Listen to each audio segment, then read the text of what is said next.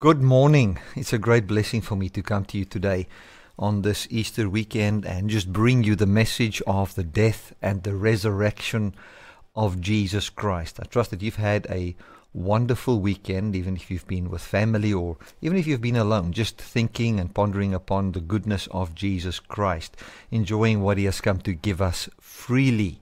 Now, let us just pray together as we start our service.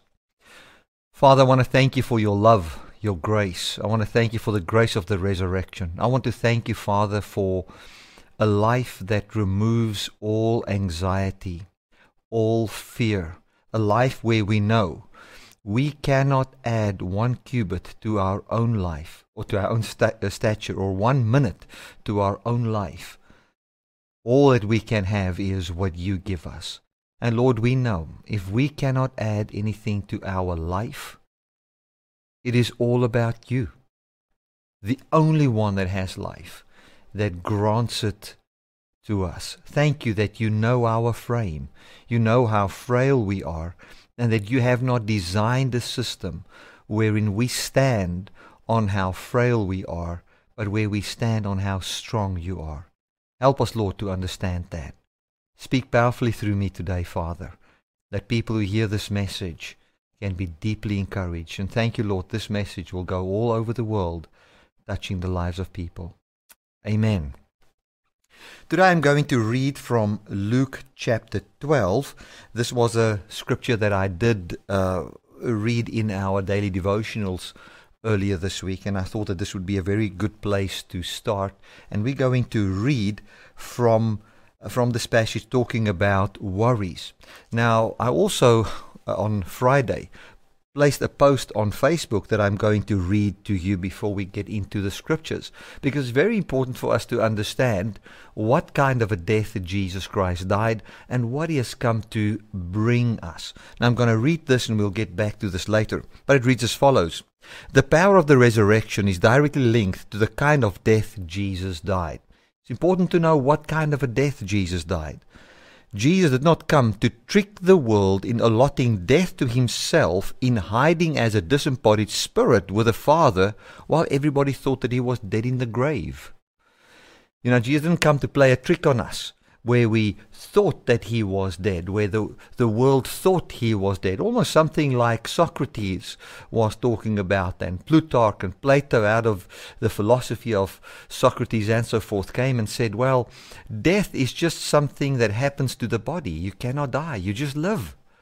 But here Jesus Christ came, and when He died, He didn't play into the theology, or let me put it this way, the philosophy of Socrates and all these Greek philosophers. No, He came and He faced death. Didn't come and trick us where He was now alive, hiding with the Father. Some of the Jews that understood death for what it truly was, the Jews that weren't Hellenized.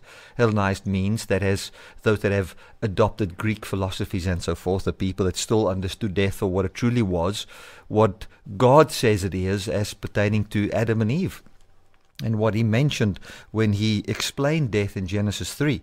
Jesus Christ came and He did not trick the world by hiding with the Father as a disembodied spirit. No, Jesus died and was raised from the dead. Let us be reminded of His death, the uttermost death, so that we can rejoice in the uttermost life that He stood up into as the Son of God. Hallelujah. What a beautiful thought to think of the uttermost death Jesus Christ has entered into so that we can have the uttermost life. Somebody asked me, Bertie, how do you define a complete person, spirit, soul, and body? How do you define that? How do you communicate it effectively to people? It's very simple. It's just called a human being. That's all. Jesus, the human, died. And on Friday, we think of that. And, it could have been that it was on Wednesday, a high day and all of that. I don't want to get into all of that. But there's a day when we think, especially on the death of Jesus Christ, which we call Good Friday generally. And then on Sunday, today, we are thinking of the resurrection of Jesus Christ and how that pertains to us.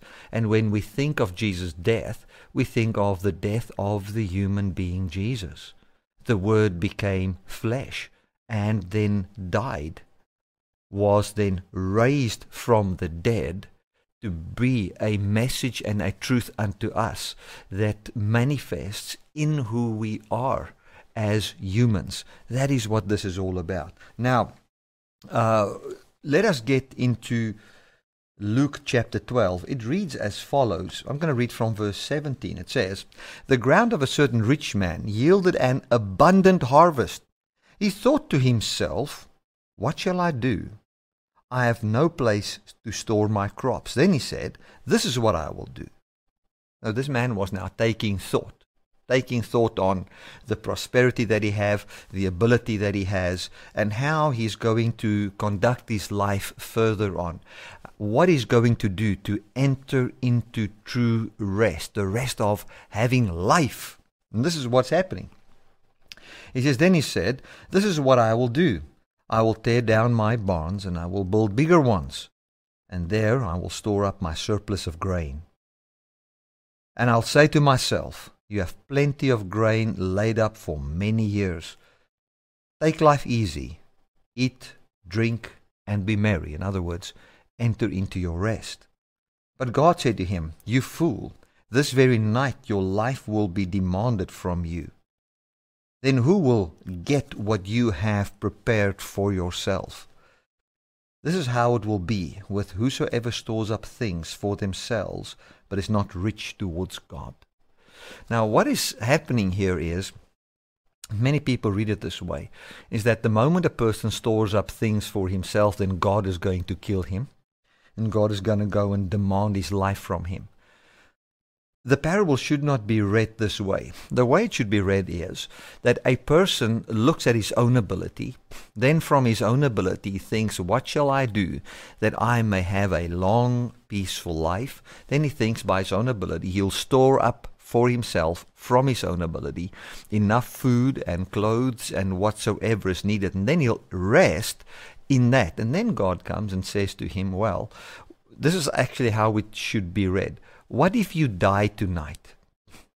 Whose will that then be? That is a way of saying that these things could not prolong your own life. We cannot prolong our own life, not even with an hour. That is what he is saying here. Who of us can prolong our life with 1 hour?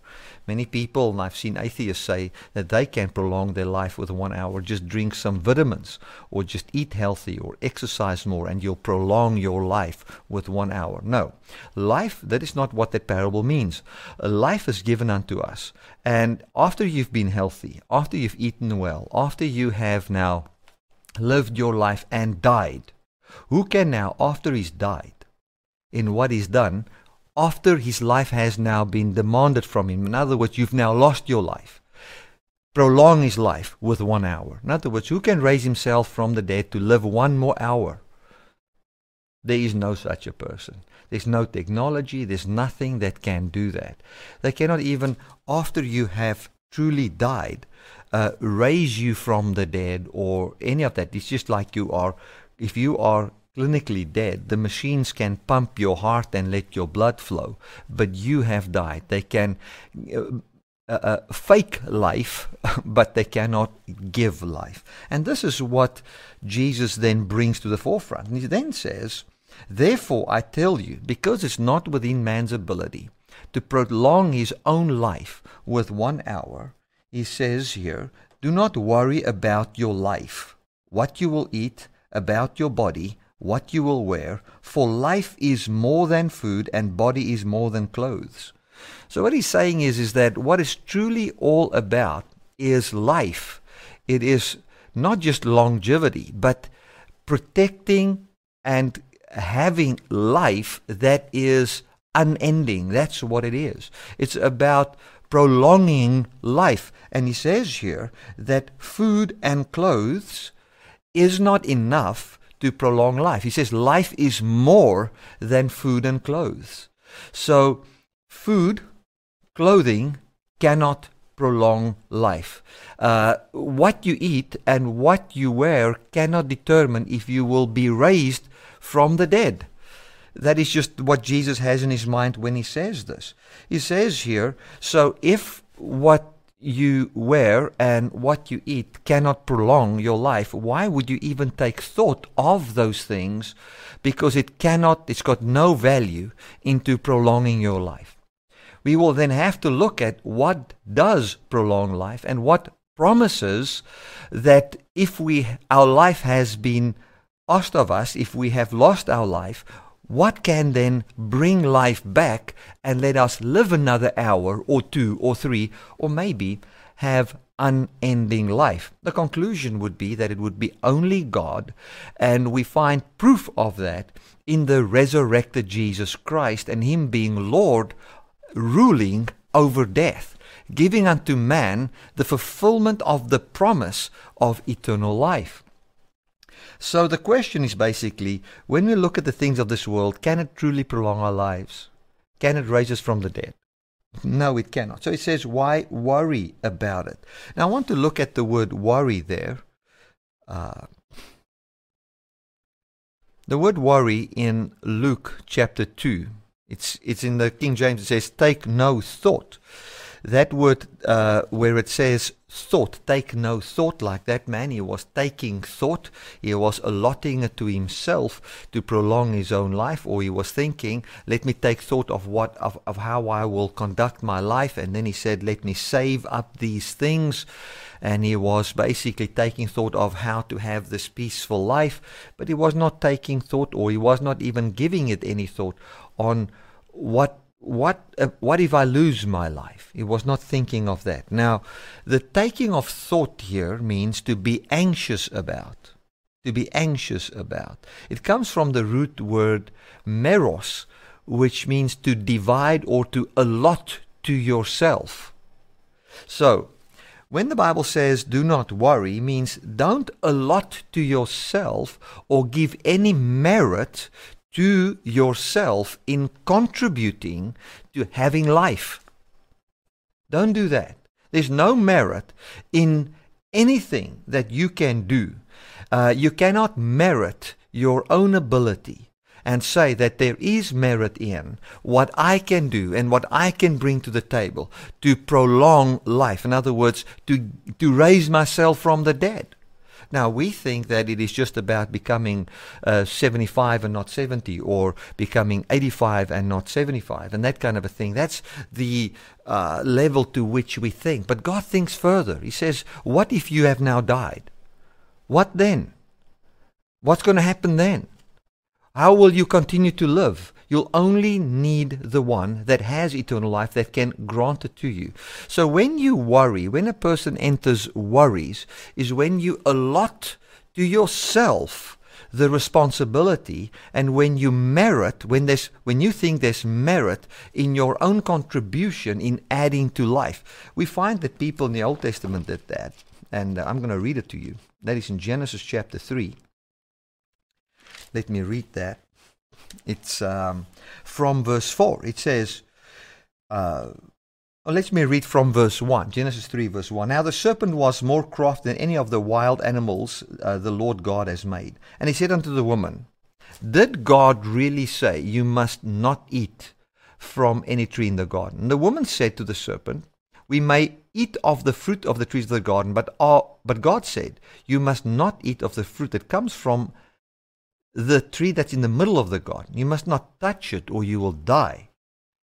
Then the serpent says, you will not certainly die, the serpent said to the woman. For God knows that when you eat from this tree, your eyes will be opened, and you will be like God, knowing good and evil. So what the serpent was basically saying to her is, listen, man, there's merit in eating of this tree. God knows that when you eat of this tree, that you will discover that you are eternal gods in yourself, and that you will not live under the trick that God is trying to play with you, wherein you render worship to Him and where you honor Him. But you will have eternal life in yourself. There's merit in knowing the tree of the knowledge of good and evil, for inside yourself is the ability to prolong your own life. That is what He is saying to them. And when the woman saw that the tree was good for food, in other words, exactly what this guy was thinking here, let me store up some food. Let me use my own ability to provide for myself. So when she saw that if I can be at a place where I stand in the solitude of myself, from there I will be able to feed myself. There is merit in standing in the solitude of myself. There is power within myself to provide life for myself. It's desirable to gain wisdom. In other words, I will know how. Inside myself is the wisdom to prolong my life and live forever. So she gave some to her husband, and listen to what happened here. And they ate. Then the eyes of both of them were opened, and they realized that they were not standing in the solitude of themselves, but they were naked and actually stripped of life itself. They don't have life in themselves, by themselves. They saw they were naked. They were not clothed in eternal life themselves. They saw their own inability. And this is the very thing that is being addressed by Jesus Christ here. He's saying to these people, listen, man, what can prolong your life? What can clothe you with life? You are basically a mortal being. You are thinking that you can gather for yourself, and as you gather for yourself, it will prolong your life. No, food cannot make you live forever. Clothes cannot make you live forever. So be mindful of what can bring eternal life to you. Then he says, look at the birds of the air. They don't sow or reap or gather into barns. They do nothing, but God cares for them. So why are you worrying about food and clothes, things that cannot prolong your life? These are things that God will give to you anyway. He's giving it to the birds. You are more worth. You are of greater worth than the birds. Rather be mindful of God and be rich towards God, who can prolong your life, who can give you eternal life, who does provide hope on the other side of the grave. Yesterday I was watching a video where they explain quantum physics, and they try to explain consciousness and where it comes from and where it is in the brain and how it works. And I can see these scientists trying to get to the root of consciousness, and they can even now determine how long and how many cells is needed in the brain to produce consciousness. And they kind of think they've got this aha moment where they can explain consciousness, saying that there is basically no God. But I just look at that and I think, how foolish. The gospel is not about where consciousness is. The gospel is what happens when you die.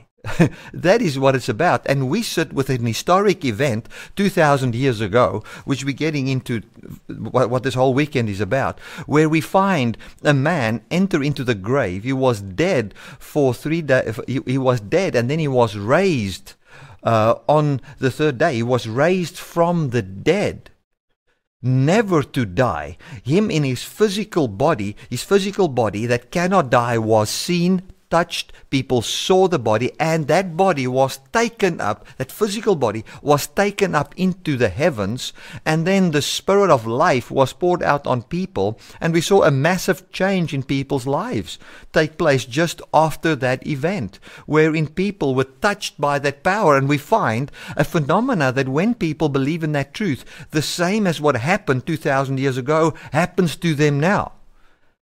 It's like, yes, we can discover things in the brain, but that is not what it's about. It's not about discovering where consciousness is. The whole thing is like, once you've discovered where consciousness is, once you've discovered where the brain is, and you die, how is that now going to help you to live?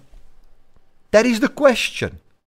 The question is, how will you live after you've died? What will happen to your body after you've died? How are we going to solve the problem of the grave? That is what it's all about. The Bible says in Hebrews chapter 2, it says, men that was kept in bondage in the fear of death all their life has now been set free from that bondage through Jesus Christ, who was raised from the dead. Jesus Christ himself, with vehement cries, cried out to the Father, who was able to save him. And he was heard in his prayer. And the Father did save him in raising him from the dead. And he brought forth the Son of God, God, a human being who has been bodily reborn from the Father. Hallelujah. Sounds very technical, but my goodness, man, sometimes we need to just see the simple gospel for what it is. How? The question is, if you die, who will give birth to you again that you can live forever? Who will do it?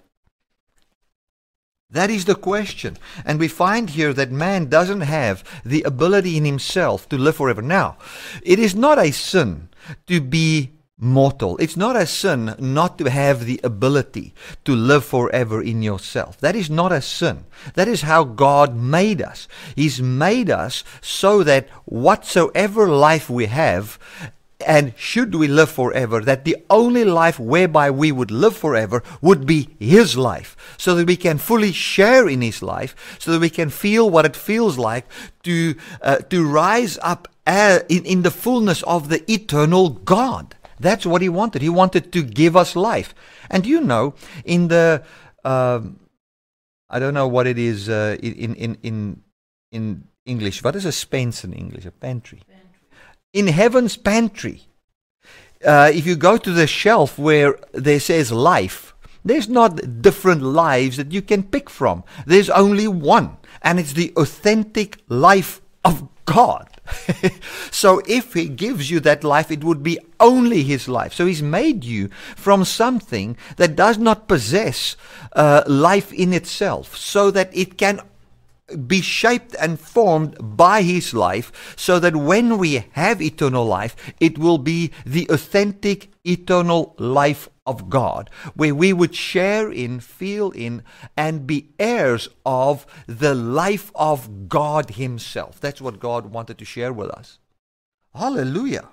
Now, why shall we worry? Why shall we allot unto ourselves? Why shall we give any merit to anything that we think that we can do in our own ability? Because I tell you, once you've merited yourself, once you've allotted to yourself the responsibility to add to the equation, and you now stand and you bring what you think you need to bring to the table, you'll only realize that it cannot add 1 minute to you. Nothing cannot raise you from the dead. The issue that we have today is the loss of life and the restoration of life. If you look at the lives that was lost in the war, now with the Ukraine and Russia, we think of those lives and we think, what a waste. How can those lives ever be restored? That's the question. How can those lives ever be restored? We have to look at someone, and what we do as Christians, we now go and say, oh well, and I see that the president of the Ukraine is now preaching every person in the Ukraine, making him a Christian, because for some way they're a Christian nation, and that their faith cannot be destroyed, and so forth. We don't find continuation of life in where we go when we die. The question is, those people that were bombed, who will restore their bodies, man? Who will fix this thing? Who will make this whole? Who can make everything whole again? Who can make everything new? The question is, who can raise them from the dead and share with them a life which they can never lose? Who can completely restore them? There's only one in history that we find has ever conquered death, and that is God in the man, Jesus Christ. And the beauty is that He has appointed Him as president over the whole world, over the whole earth, and He's got authority over flesh. To do what? To give a new birth, which is to give eternal life to us. Now, being rich towards God is not to think that you must now pray 20 hours a day or pray 5 hours a day. No, to be rich towards God and not towards the things of this world is simply to allot or to take thought as pertaining to God and what He does to give you life. And once you've come to the bottom line conclusion, once you've come and you've said, thus and you come with your answer that I have eternal life by God fulfilling His promise in His faithfulness towards me, that He's conquered all death, and that He is my provider anyway. Food cannot provide eternal life to me, but what can provide eternal life, He's given to me by promise in Jesus. He's proven that He can conquer my death, because when Jesus entered death, He entered my death. He's proven that He can conquer my sin, because when Jesus became sin, which sin did He become but the sin of humanity, which includes mine? When He died, what death did He die but the death of humans, which includes mine? And when He trusted the Father, what did He trust the Father for? That the Father would raise Him up from whose death? My death, my sin. And then there was a time of absolute quiet where Jesus was in the grave, and then He was raised from the dead. From what death? Death. From my death, from my sin. God has put on display what He's promised me in Jesus, so that I don't have to doubt. He's shown that He's stronger than my death. He's shown that He's stronger. So what does that produce in us? It produces faith in us. It produces a persuasion in our heart that it is true. We see the faithfulness of God.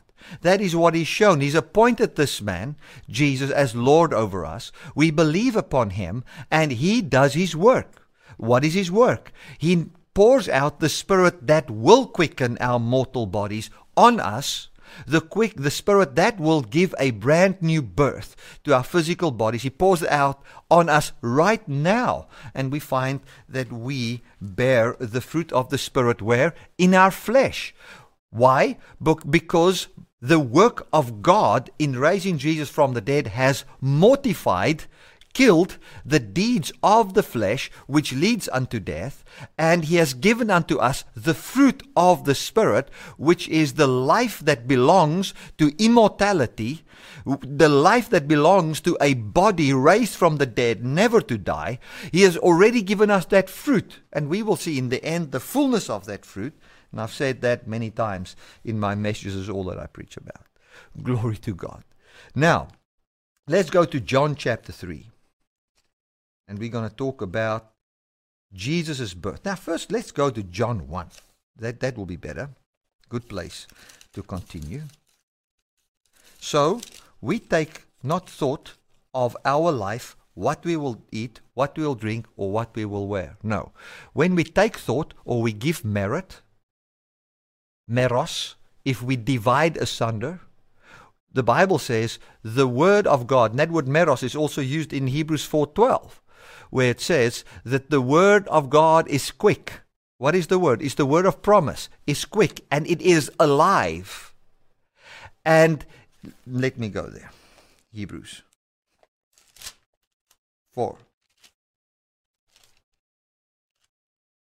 For the word of God is alive and active, sharper than any double-edged sword. It penetrates even to the dividing of soul and spirit. That word, it penetrates, means it is sharper than a two-edged sword. It enters into, it penetrates. And that word dividing is the word meros, where we get the word merit from in the English. It merits life to, distributes life to soul, spirit, joint and marrow. It judges the thoughts and the attitudes of the heart. In other words, it is the critical factor from where all thoughts will be determined. It will change the way you think. It will be the critical factor. It will be the wall that protects you, the firewall in your brain, the word of life. The word of life is sharper than any two-edged sword, and it distributes or merits life. It gives life to spirit. It distributes life to spirit, soul, and body. Let us not take thought of our life. Let us not distribute life saying it is our responsibility to give life. No. Let us say it is the Word of God. What is the Word of God? It's the Word that Jesus Christ was raised from the dead and that God has promised us eternal life. It is sharper than any two-edged sword, and it can divide life. It can bring life to spirit, soul, and body, every part of us. It can even be the very thing that determines what we think. Hallelujah. So it's not for us to take thought of our lives, to merit ourselves as agents that can produce life for ourselves. No, the only thought we take, if we want to take thought, is we merit God's word that Jesus was raised from the dead as the source that can provide life for us. Okay, now to John 1, unless I get interrupted by my own thoughts again. Right. Jy vriendelik, my vrou. Amen. I was just saying to my wife, are you friendly? Are you smiling? Amen. This message is good. She looks happy. Let's go to John 1:12. It says, John 1:12. Let's read it.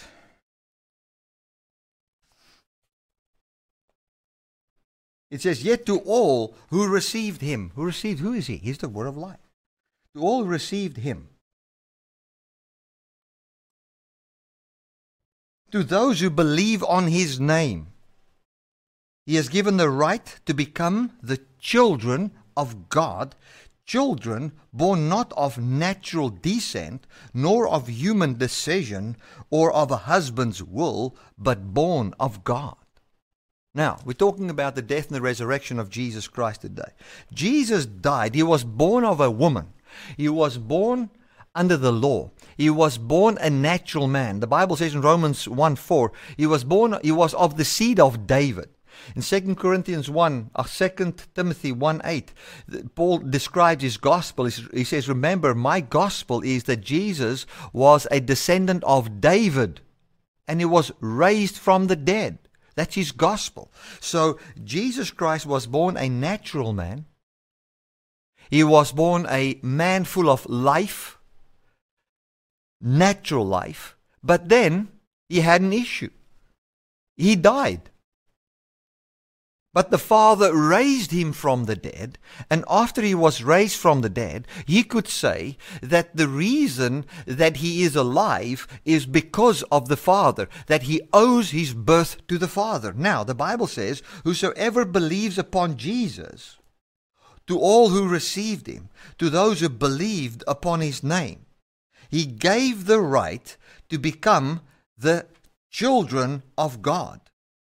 Children not born of natural descent, nor of human decision, or a husband's will, but born of God.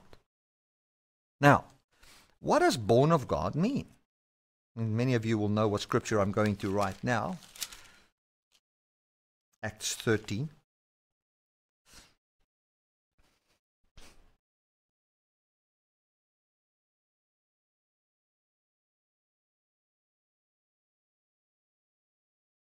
I'm going to read from verse 32.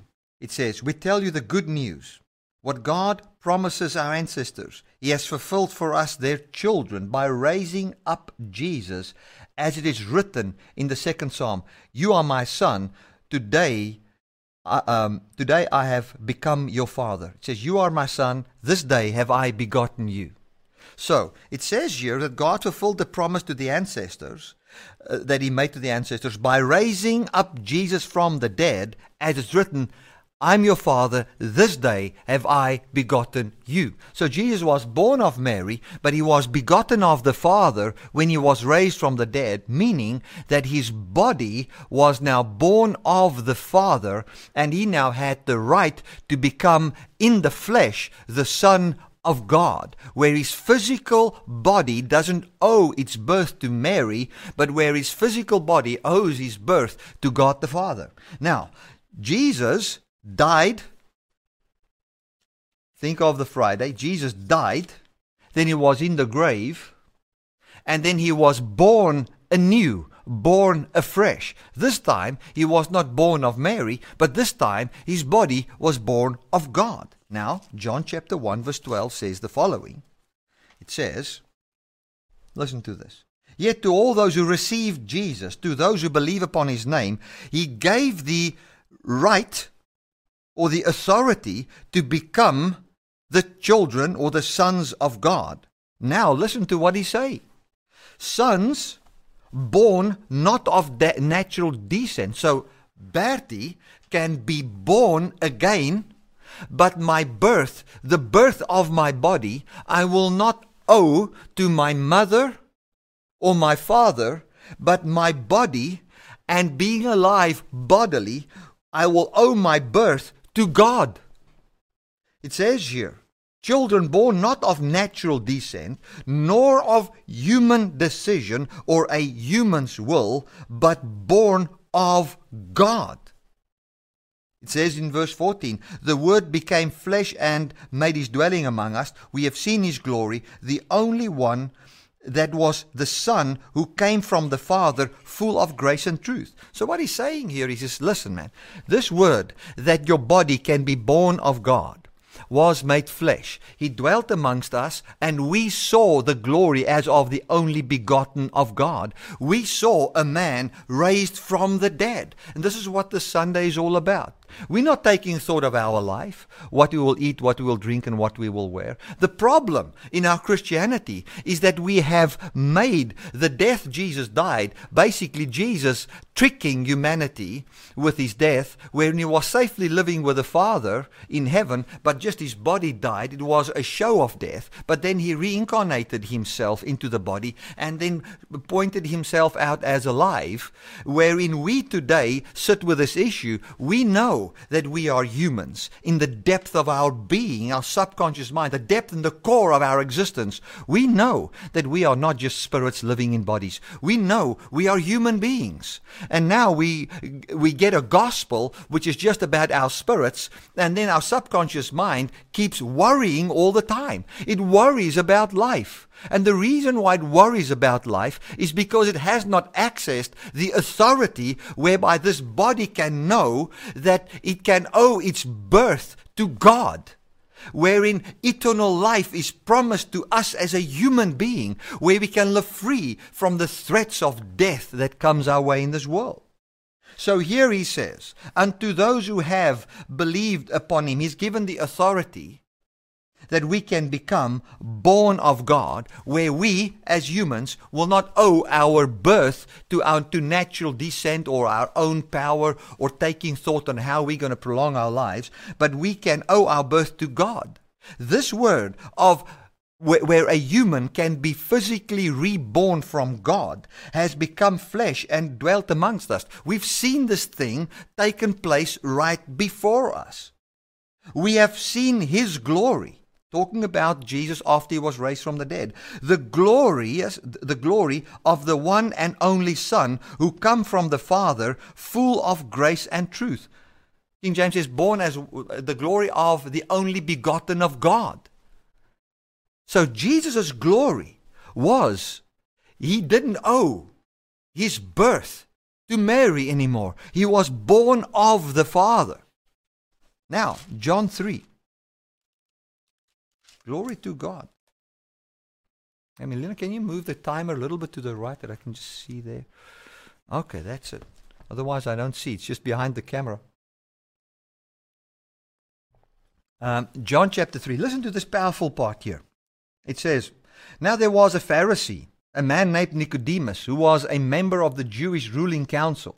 He came to Jesus at night and said, Rabbi, we know that you are a teacher who has come from God, for no one can perform these signs that you do if God is not with him. Jesus said to him, verily I tell you, no one can see the kingdom of God unless they are born again.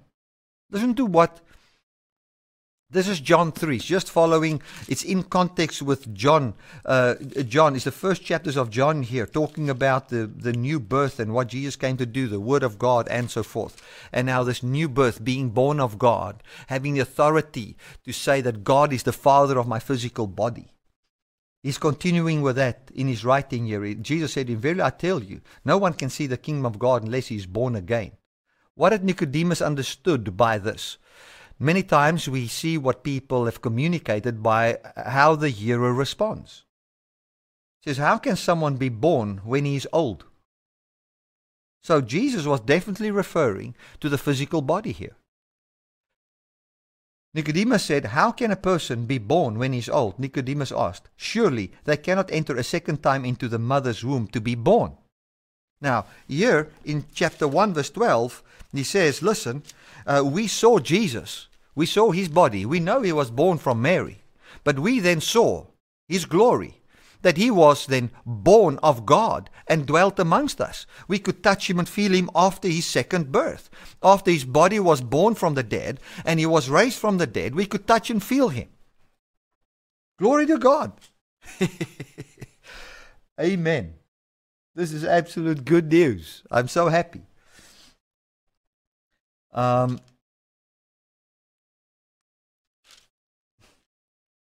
Let's continue. I've just missed the verse here. Here it is. Verily, truly, I tell you, no one can see the kingdom of God unless he's born again. Nicodemus says, how can I? You are telling me that I must be physically reborn again. It is impossible. Jesus said to him, verily, I tell you, no one can enter the kingdom of God unless they are born of water and of the Spirit. Flesh gives birth to what is fleshly, but Spirit gives birth to what is spiritual. So what he's saying is, your body was born of your mother, but that body must be born, and that body that's born of the mother is fleshly. But that body must be reborn, but now from the Spirit, so that it can become spiritual, so that you can see the kingdom. You can link that to 1 Corinthians 15. I don't want to talk about a spiritual body. You should not be surprised at my saying, you must be born again. Isn't that absolutely beautiful? You shouldn't be surprised that I should tell you, you must be born again. Today we find people very surprised. I was even surprised when I realized that the human body can be born again. Like Jesus, he was born of Mary, he died, and then he was born again, born of the Father. This day I have begotten you. And then he says here that we have the authority to have a body now that is not born of natural descent, which would be natural, bound under sin and death. But we can now have a body that is born of the Father, where we owe our birth to God. Jesus is raised from the dead. Do you think that he's raised from the dead because of Mary? Does he owe the life he has now to Mary? No, he doesn't owe it to Mary. He owes it to the Father. And that is what God has come to give us. So I've got good news for you. And this is the message that I have for you. Jesus Christ died. He was buried. He was raised a new creation. We don't know him according to the fleshly nature that he had, which was derived from Mary. He was born again, born from the dead. Hallelujah. And now, we who have believed upon his name, because he was raised from the dead, we have the authority and the right to now start to experience a life where we owe the birth of that life to God.